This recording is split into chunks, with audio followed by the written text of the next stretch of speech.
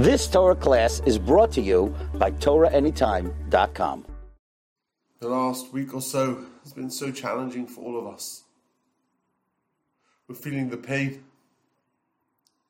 of a nation that is connected as one. The pain of the fact that it takes such tragedy to unite us, to connect us. And there are different emotions, and different modes, states of being. On the one hand, we have Bitachon, we have confidence in the Rebbeinu Shalom. And the Kedoshim will see us prevail, victorious in battle, smite the enemy, grant our soldiers swift and easy victory. On the other hand, we daven with a full heart, as if that bitachon doesn't exist. That's pshat, says the Sfas Emes, Eis Tzorah hi liYaakov, u'mimeni yivasha. It is a time of distress for Yaakov, and from that you will be saved. Or, as we say in Tehillim, in a chapter that perhaps many of us are saying every day, Shil Amalis, Esa'in al-Heharim, I lift up my eyes to the mountains, Ma'ayin Yovo Ezri. Where's my help coming from? It's complete desperation. It's as if there's nowhere to turn. The mountains are insurmountable. They're huge.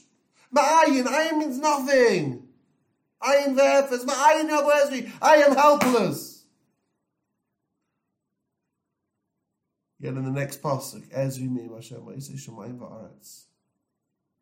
This, says the Sfas Emes, is exactly how the Jews davened at the time of the Purim story. They understood Revach v'Hatzola Yamid LaYehudim. They understood the Klal Yisrael would be okay. Nonetheless, Tzayim B'chi Mispaid, they davened as if their lives depended on it.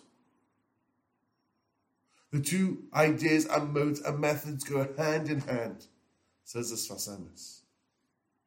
We have absolute confidence. Yet when we cry out to Hashem,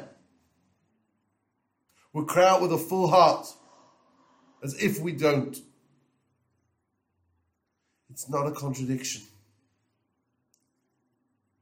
Because that's the way Tefilla works. Tefilla needs a sincere sense of reliance, of dependence on Hashem. Tefillah is the kli,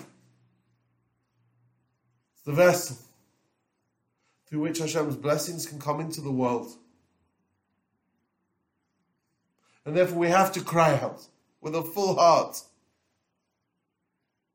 feeling the pain, the suffering, the insecurity of every single person who needs a Yeshua and the Klal as a whole. That's how we daven, as if our lives depend on it. Yet at the same time, we have an inner sense of tranquility. It's going to be okay. HaKadosh Baruch Hu is looking after us. So this is what Sfas Emes explains, that two emotions go side by side. They're not a contradiction, because this is the way we're meant to daven right now, as an Eis Tzara, in an Eis Tzara. Feel the pain. Allow the pain to motivate us and stimulate us to beg, pound on the gates of Shamayim, that the Yeshua will come. And after we've davened, a sense of tranquility and bitachon, reliance on HaKadosh Baruch Hu, that can give us a sense of confidence that Hashem has a plan. We trust in Him, and therefore it will all be okay, because it's part of His plan.